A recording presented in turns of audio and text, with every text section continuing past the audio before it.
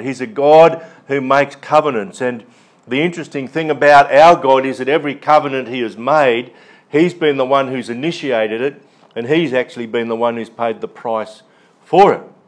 No more so, of course, than with the new covenant, the covenant under which we live. He paid the price. He paid the price, of course, the death of his only Son, Jesus Christ, our Lord.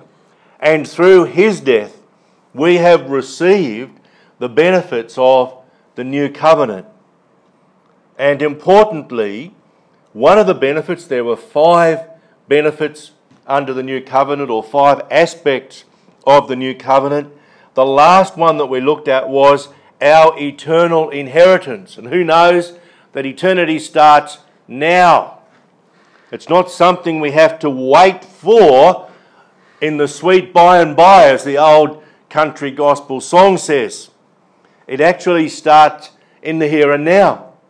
Our eternal life has already started, believe it or not. It starts here on earth and continues with an eternal existence, either in heaven or in hell. And we'll talk about that at some length in the future as well. We spent 2 weeks, you might remember, talking about prosperity as a provision of the new covenant. It's part of our eternal inheritance in Jesus Christ. And we spoke about prosperity in terms of us each having enough to do what God has called us to do.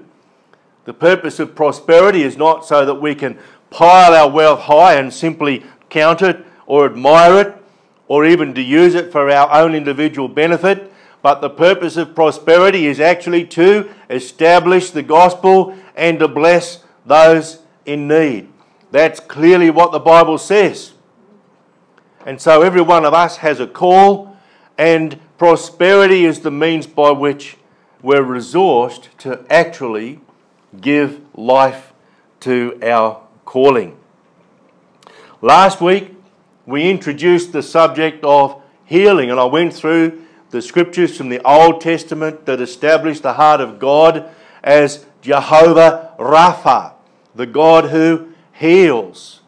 And we spoke about that healing to include specifically healing from disease and sickness. It's not just a spiritual healing. Some people do try to spiritualize it and say, well, we've actually got to wait until the second coming of Jesus before we can access physical healing, or we have to wait until we die when we get a new and perfect body.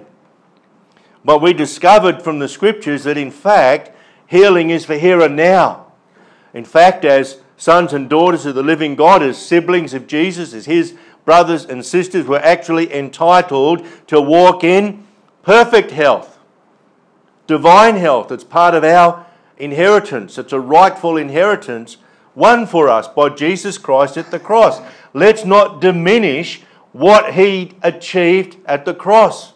Let's believe fully that when Christ said from the cross, "It is finished," he had actually completed the work for which he had come to earth to perform. We invited people last week, you will recall, to come forward and to receive prayer for healing. We had our anointing oil and we invited people to be anointed. And I know that things have been going on over the last week for a number of us who received that prayer and anointing for healing. You might recall we had a visitor last week, Lizzie. And you know, she had her pelvis injured when she was, I think, a teenager in an accident. And for 15 years she'd been in pain. And we prayed, and I said to her, and I'm going to touch on this today actually, that she wanted to repent for sin. I said, I don't think you need to do that, because your issue isn't faith in God, and that's not a sin, not having faith in God. The issue is unbelief, right? Just not actually believing in the promises. And so we prayed for a creative miracle. And Jeanette was praying for her. Jeanette actually laid hands on her, and Jeanette felt a rearrangement of the bones in her pelvis. And Lizzie contacted Ainsley and Jeanette I think it was on the Sunday night, and said, I will be here on the Gold Coast on Monday. I'd like to come and see you. So they actually got together on Monday, and she was able to testify that she felt that that work was continuing. So God was rearranging and repairing her bones. You know, if God can and will do that for one person, how many others will He do it for? All. I'll show you why. Just a quick recap on last week. The provision is through the inheritance we have in Jesus, and it's for all Christians. So anybody who is a follower of Jesus Christ, anybody who has surrendered their life to Jesus Christ, can access the provision for healing. Because God has no favourites. God didn't provide healing for just a few. You know, take your number and we'll pull a few out of a hat, and those who come out of the hat will be healed. That's not the way our God is. He's not capricious. He's not Lotto. He never changes. And we had that testimony from Lizzie, and we're believing for continuation of that healing. She doesn't have to live in pain for another 15 years. And I believe that God will heal. And anyone who comes through these doors can expect to be prayed for by people who are filled with faith in God and belief in His promises. Remember, we talked about the nature of faith. Our faith is in God, a person. Our faith is built up as we develop our relationship with Him, as we come to trust Him as our Heavenly Father. And as we trust Him as our Heavenly Father, we believe what He says. It's very similar to how it works in our own family. I look at little Evie down here. Do you know the one person who can console her when she's upset is Ainsley? Why? Because she can trust Ainsley.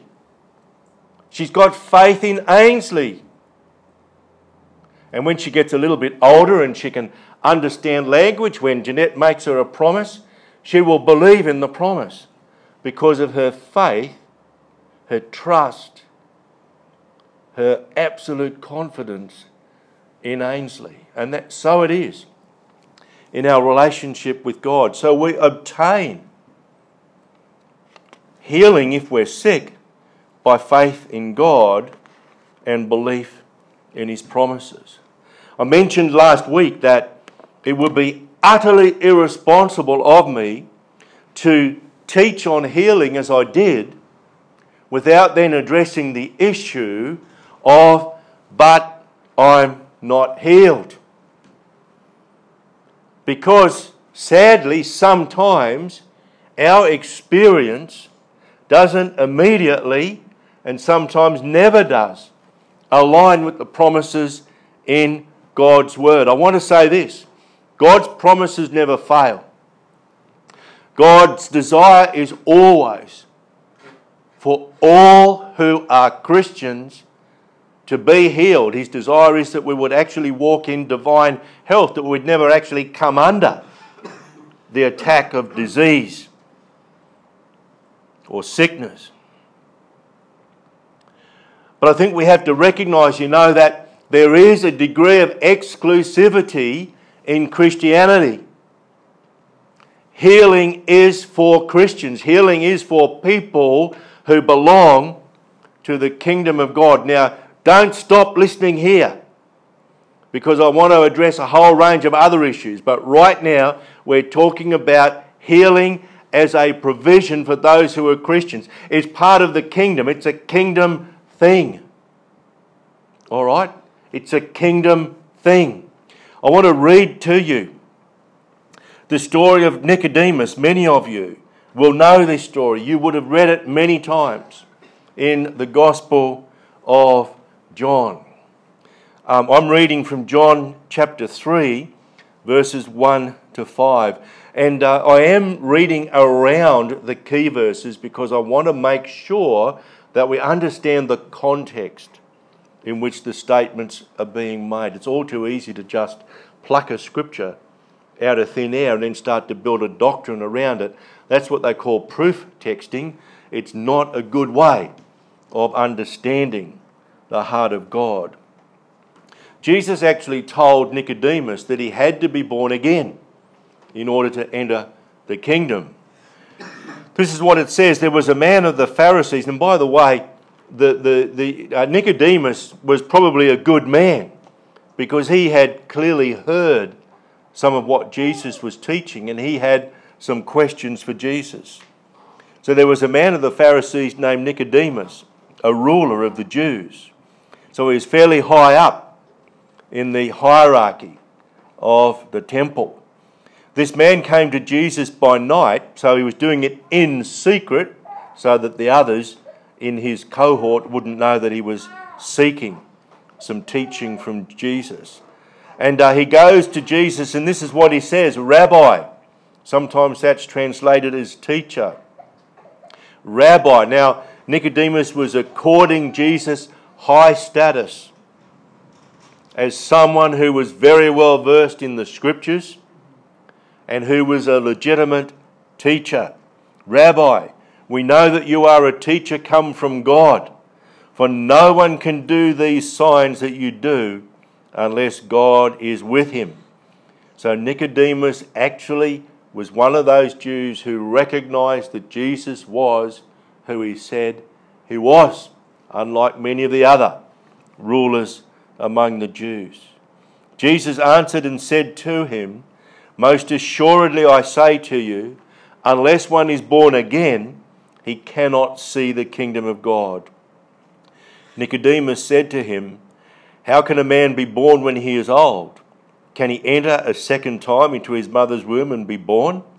Jesus answered, Most assuredly, I say to you, unless one is born of water and the Spirit, he cannot enter the kingdom of God. So healing being something which is available in the kingdom of God requires us to actually be in the kingdom of God. How do we get into the kingdom of God? We get into the kingdom of God by being born again. Sometimes we call that being saved. In some traditions they call it saying the sinner's prayer, which, by the way, you won't actually find in the Bible. But it's all about surrendering to Jesus and saying, on my own and of myself, I am nothing and I can do nothing and I deserve absolutely nothing. But I come to you as I am and I surrender everything to you.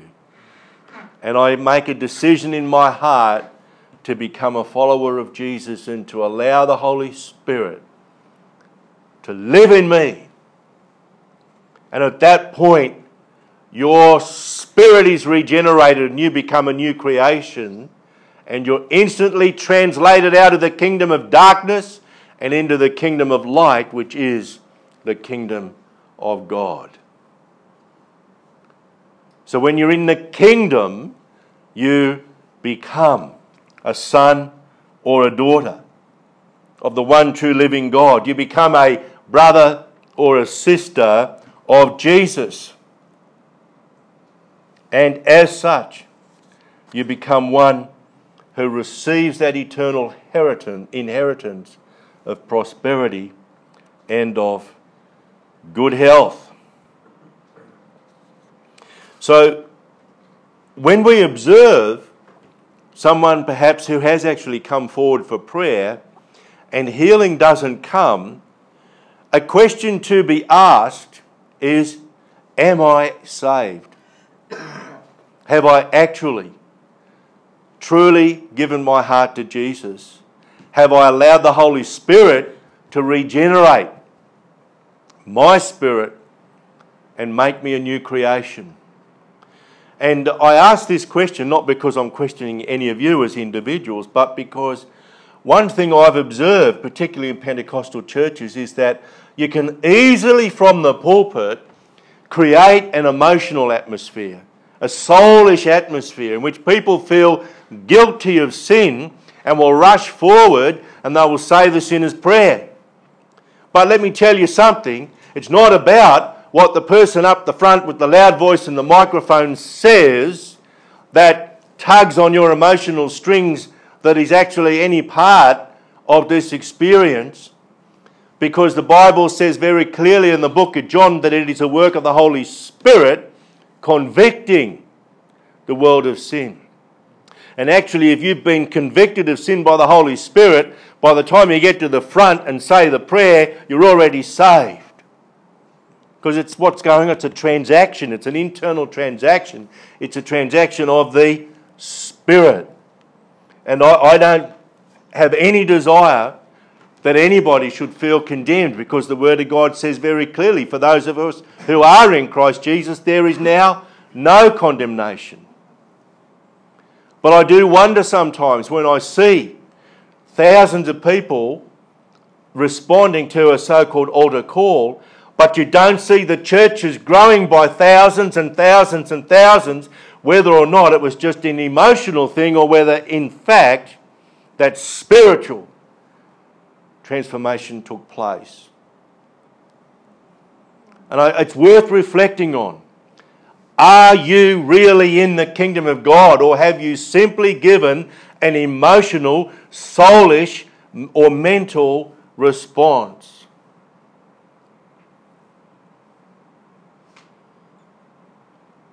There are lots of people in churches today who are going to get a big shock when they leave this life.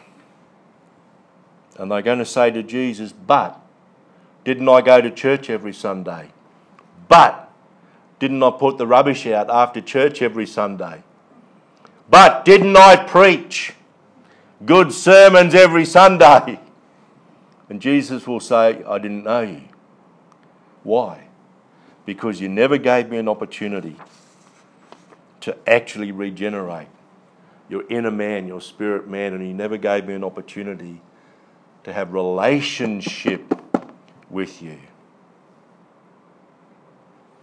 Everyone's feeling pretty quiet. I told you last week you'd feel uncomfortable, didn't I? So don't say I didn't prepare you. Don't say I didn't. But I just think it would be utterly irresponsible for people to think all I got to do is ask and I'm going to be healed, because sometimes that's not our experience, and a lot of people fall away from the church because they're disappointed when their experience doesn't line up with what they thought their walk meant. I want to turn to another issue, and I really think I really want to focus on this issue. And look, I might not get any further than this slide today. I don't care, because I love you enough to want to present the truth as best I can. And I want to see us all walking fully in the life that Christ died that we might have. Oftentimes, we have faith. We have faith. We've walked with the Lord for many, many years. And I've known some of you here since we moved to the Gold Coast. We've been living here for 9 years. And I've seen you walk. I know about your prayer. I know your faithfulness. Yet sometimes, the answer doesn't come, or the answer takes a long, long time to come.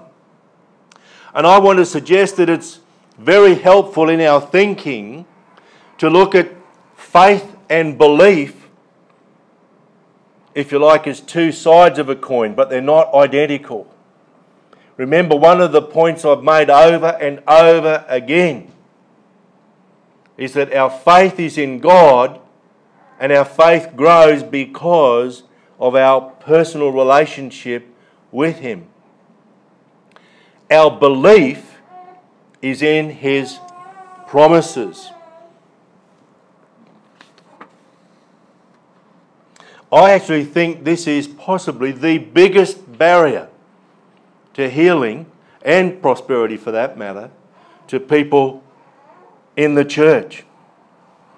And I want to read to you the incident of Jesus cursing the fig tree, because here Jesus distinguishes between faith and belief.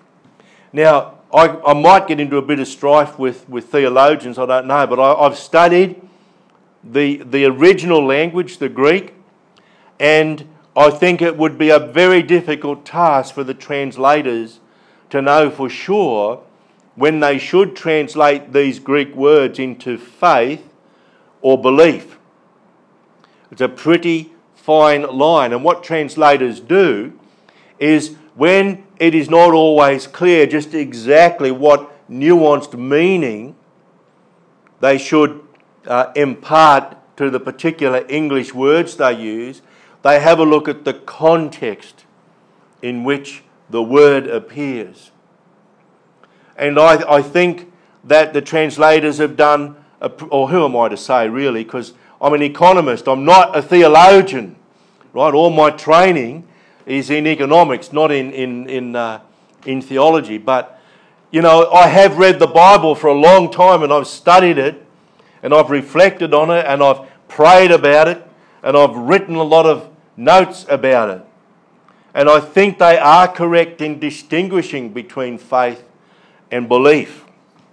So let me read out quite a long passage from the book of Mark. It's chapter 11, verses 12 to 24. Now the next day, when they had come out from Bethany, that's Jesus, was hungry. And seeing from after a fig tree having leaves, he went to see if perhaps he would find something on it. When he came to it, he found nothing but leaves, for it was not the season for figs. In response, Jesus said to it, "Let no one eat fruit from you ever again."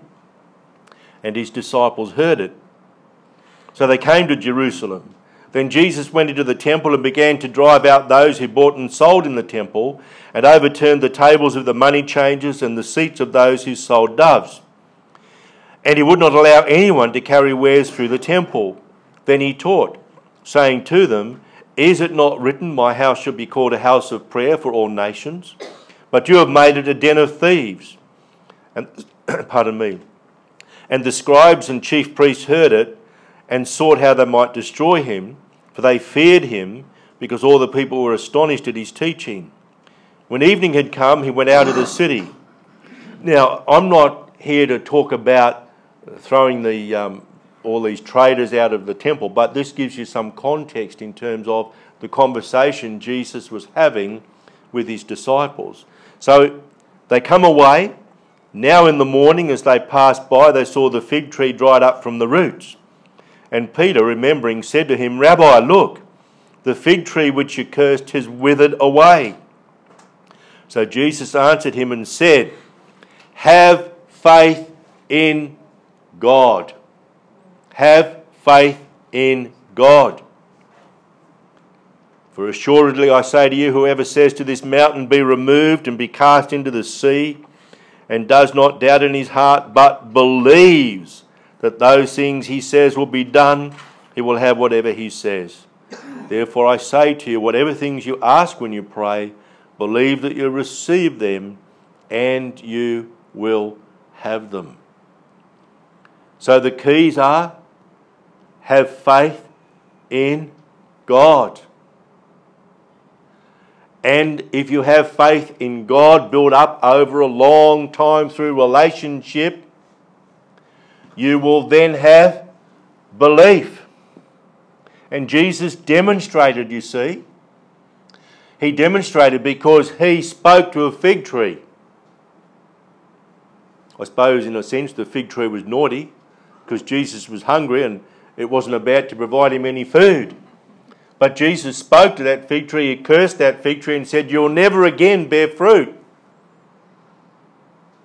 And the next day it was dead and it had died from the roots up, which is a bit unusual because trees usually die the other way.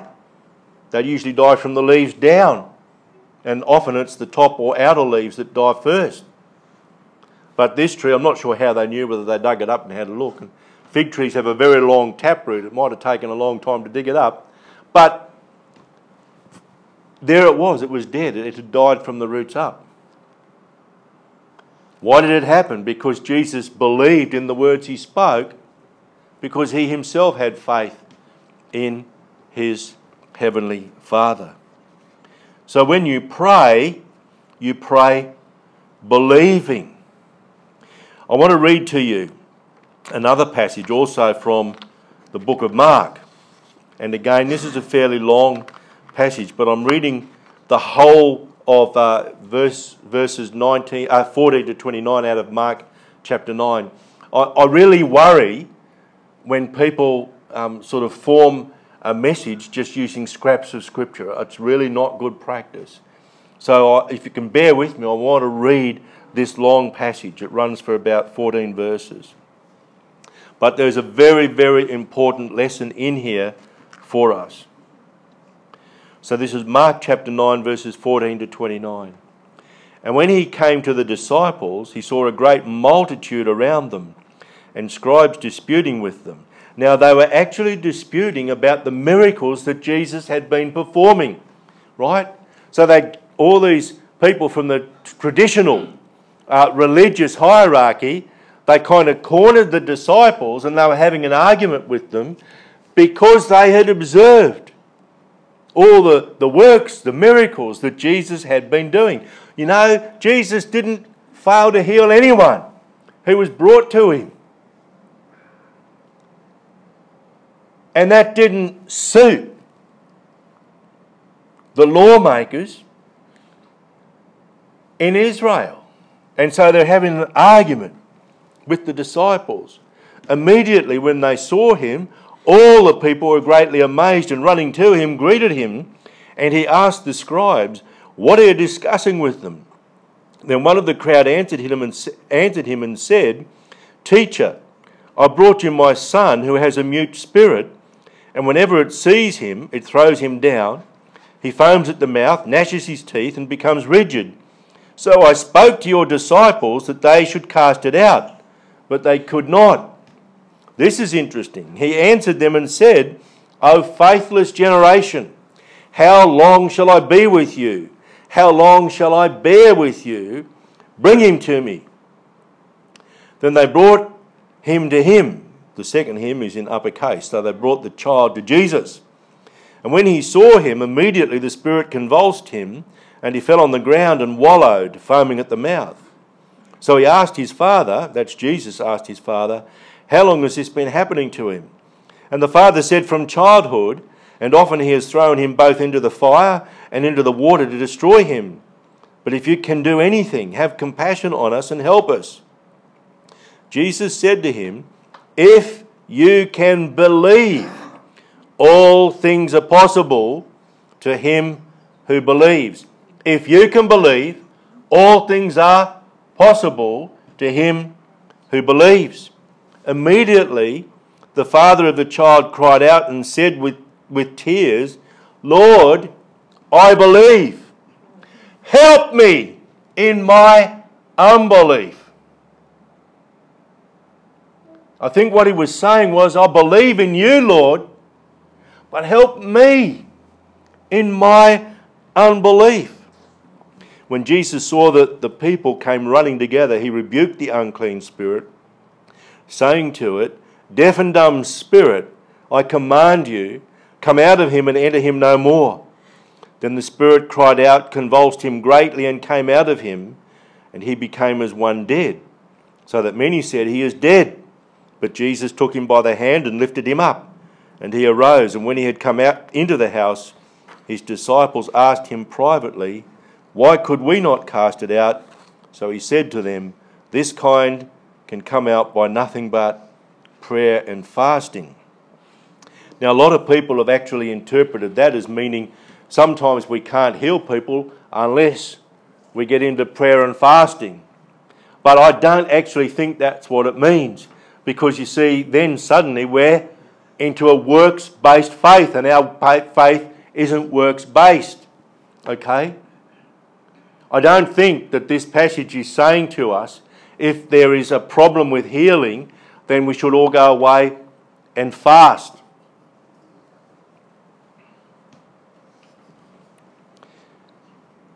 We've already prayed, and Jesus has said this kind cannot come out except by prayer and fasting. I actually would like to suggest to you that he's actually speaking about this kind of unbelief. You see, prayer and fasting is a discipline. And it's a discipline by which we become more firmly established on the Word of God and on building a relationship with Him. Because when you fast, you're really saying to your mind or your soul and your body, I'm disciplining you to come into line with the Spirit. That's what the purpose of fasting is all about. It's not to twist God's arm. It's not to get a devil out when your first prayer didn't work. I don't believe it can be so, because we're told so many times in the Bible, in the New Testament, in the epistles in particular, that we have it all by God's grace, not by our works. Our works can never qualify us for a blessing from God.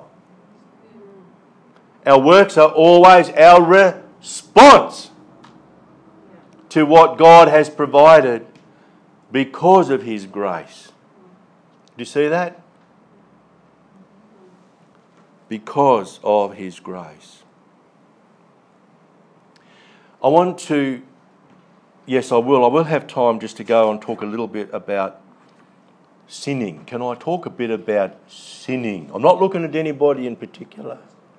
I'm trying hard not to look at anybody. When I learned about public speaking, I often train people in public speaking. I've done that for quite a while, and how important it is in our culture. Eye contact is really important.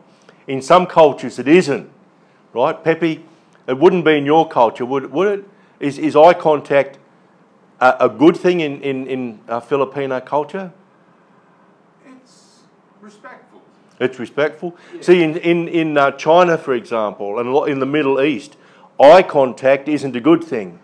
So when I used to do business in the Middle East in a previous job, I used to be very careful not to cross my legs, and you're not allowed to show anybody the soles of your feet, and you need to be extremely careful about making eye contact, because it's really asking, it's a bit like, in the old days, literally throwing down the gauntlet and starting a duel.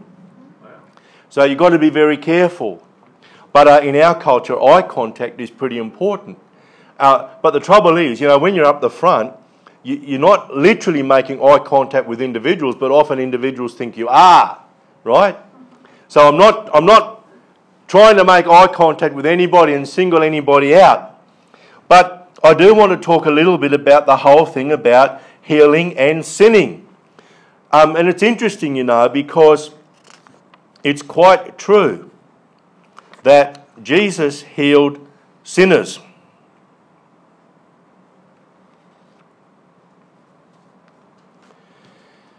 And there are examples in the Bible of people who were what we would think of as sinners. Now, let me just explain to you what a sinner is. A sinner is someone who isn't a follower of Jesus Christ, all right? So a sinner is essentially someone who's not saved. You see, because whether or not you're a sinner, that is God's business, not our business, right? God is the one who determines whether or not we are a sinner. And the Bible makes it pretty clear that if we're not saved, we're sinners. It's in our nature. We have the Adamic nature. But see, once we're saved, we no longer have that nature, because our spirit is regenerated. We are a new creation. We become an entirely new person as far as God is concerned. We're no longer sinners, but we're saints. Amen. All right? But Jesus, nevertheless, He did heal sinners, people who were ignorant, one, because they didn't have access to Bible apps on their mobile phones. They didn't have access to the written word. And at best, they might have heard or actually been present when Jesus performed signs and wonders, miracles of healing. But I think we need to go beyond simply saying, oh yeah, but Jesus healed sinners. See, I've made the claim that healing is exclusive, that it's for those who are Christians. And yet, we find some cases in the New Testament of where Jesus healed people who were clearly sinners. All right? So here's one example. It's in John.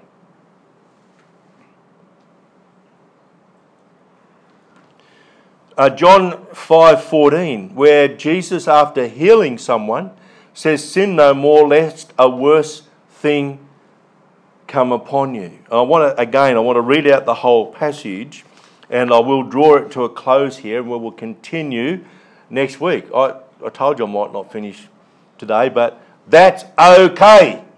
All right, because I'm going to live until I'm 120. I've got 59 years to go to finish this off, all right? So if I don't finish it today, it's quite okay. You know what I mean? So I want to read to you from John chapter 5, verses 2 to 14. "Now there is in Jerusalem by the sheep gate," that's in the wall, a gate in the wall, "a pool which is called in Hebrew Bethesda, having 5 porches. In these lay a great multitude of sick people, blind, lame, paralysed, waiting for the moving of the water. For an angel went down at a certain time into the pool and stirred up the water. Then whoever stepped in first after the stirring of the water was made well of whatever diseases he had. Now a certain man was there who had an infirmity 38 years. When Jesus saw him lying there and knew that he already had been in that condition for a long time, said to him, 'Do you want to be made well?' The sick man, and this is interesting, the sick man answered him, 'Sir, I have no man to put me into the pool when the water is stirred up, but while I am coming, another steps down before me.'" Man, oh man, this is just like conversations Jeanette and I have. Because all I want her to do is to tell me yes or no. You know, I keep saying to her, just tell me yes or no. Jesus said to this joker, "Do you want to be made well?" And he didn't say yes. He gave a whole heap of excuses. He basically said, "Well, I haven't been made well because of my condition and I can't get down to the water fast enough. Oh, I'm such a victim. Someone always beats me and I'll never get healed." I tell you what, he's lucky Jesus was in a good mood that day. Because Jesus just said to him, "Rise, take up your bed and walk." And immediately the man was made well, took up his bed and walked. Now listen to this. "And that day was the Sabbath. The Jews therefore said to him who was cured, 'It is the Sabbath. It is not lawful for you to carry your bed.'" Oh my goodness, here's a bloke who was crook for 38 years. He gets healed and all the flippin' Jews can do is to say, "We've got a law that says you can't carry a bed on the Sabbath." Oh my goodness. That's a bit of an aside anyway, but fair dinkum, what was wrong with these people, eh? Then they asked him, "Who is the man who said to you, 'Take up your bed and walk'?" But the one who was healed did not know who it was, for Jesus had withdrawn, a multitude being in that place. But afterwards Jesus found him in the temple and said to him, "See, you have been made well. Sin no more, lest a worse thing come upon you." Wow. Now look, that was what Jesus said to someone who was a sinner. He didn't even know who Jesus was because it says it here. Jesus had to seek him out later on. So there's an important lesson here for the Christian, for one who is actually living out their life in the kingdom and therefore has access by way of their eternal inheritance to healing, can forfeit their healing because of willful known sin. And I would strongly urge you, if you know that you are willfully sinning, that is, you know it's a sin and you keep it up, can I suggest now would be a good time to go to the Lord in prayer and give it up. Because it's a little bit like being in the rain, you know, with an umbrella. Why do you take an umbrella out in the rain? It's to keep the rain off, okay? But I'll tell you what, if you're out in the rain like it was raining last Friday afternoon and you're holding up your umbrella, and I haven't got enough arms, but you stick your arm out, it's going to get wet. Isn't that true? It's just like that when there is known willful sin in the life of a Christian. No longer are you under the umbrella, you're hanging outside the umbrella and you're going to get wet. So you cannot expect to receive healing, which is your rightful inheritance, as a son or daughter of the one true living God if there is willful known sin in your life. 3 words. Get, I can't count. 4 words. Get rid of it. Okay? Now that's a bit of a downer to finish on, and I would have finished on an up note, and I'll do that next week because I want to continue with the discussion of the notion of whether or not it is ever God's will to heal some people and not others. Now I'll tell you the answer. It is never God's will to heal some people and not others. Never, ever, ever, because God is not a capricious God. And if we accuse him of being capricious, then we've got a funny God in mind. Because there is no evidence anywhere in the Word of God that God decides to heal one person but not another person. Bearing in mind that healing is the privilege of the Christian, the person who is in the kingdom of God. All right, if I didn't make you feel uncomfortable today, I'm going to have another shot at it